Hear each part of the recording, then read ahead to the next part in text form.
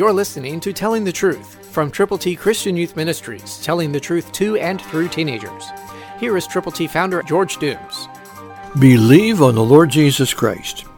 Do not be deceived. God is not mocked. For whatever a man sows, that he will also reap. Galatians 6:7, New King James.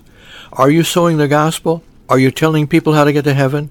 God holds you responsible for every person with whom you come in contact. You've got God's ABCs available for you to give to people who need to know the Lord.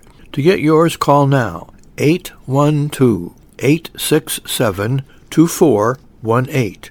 When you call, let us know how many copies you will prayerfully present to people who need the Lord. Call now, 812-867-2418. Understand that God's Word is quick and powerful and sharper than a two-edged sword. Listen again to Galatians 6:7. Do not be deceived. God is not mocked. For whatever a man sows, that he will also reap. You will reap rewards amazingly directly from God when you sow gospel seeds, when you tell people how to get to heaven. We're seeing teenagers that are thrilled about giving the gospel to people and watching the Lord speak to hearts of those recipients of the good news, and hearing them say, yes, I admit I've sinned.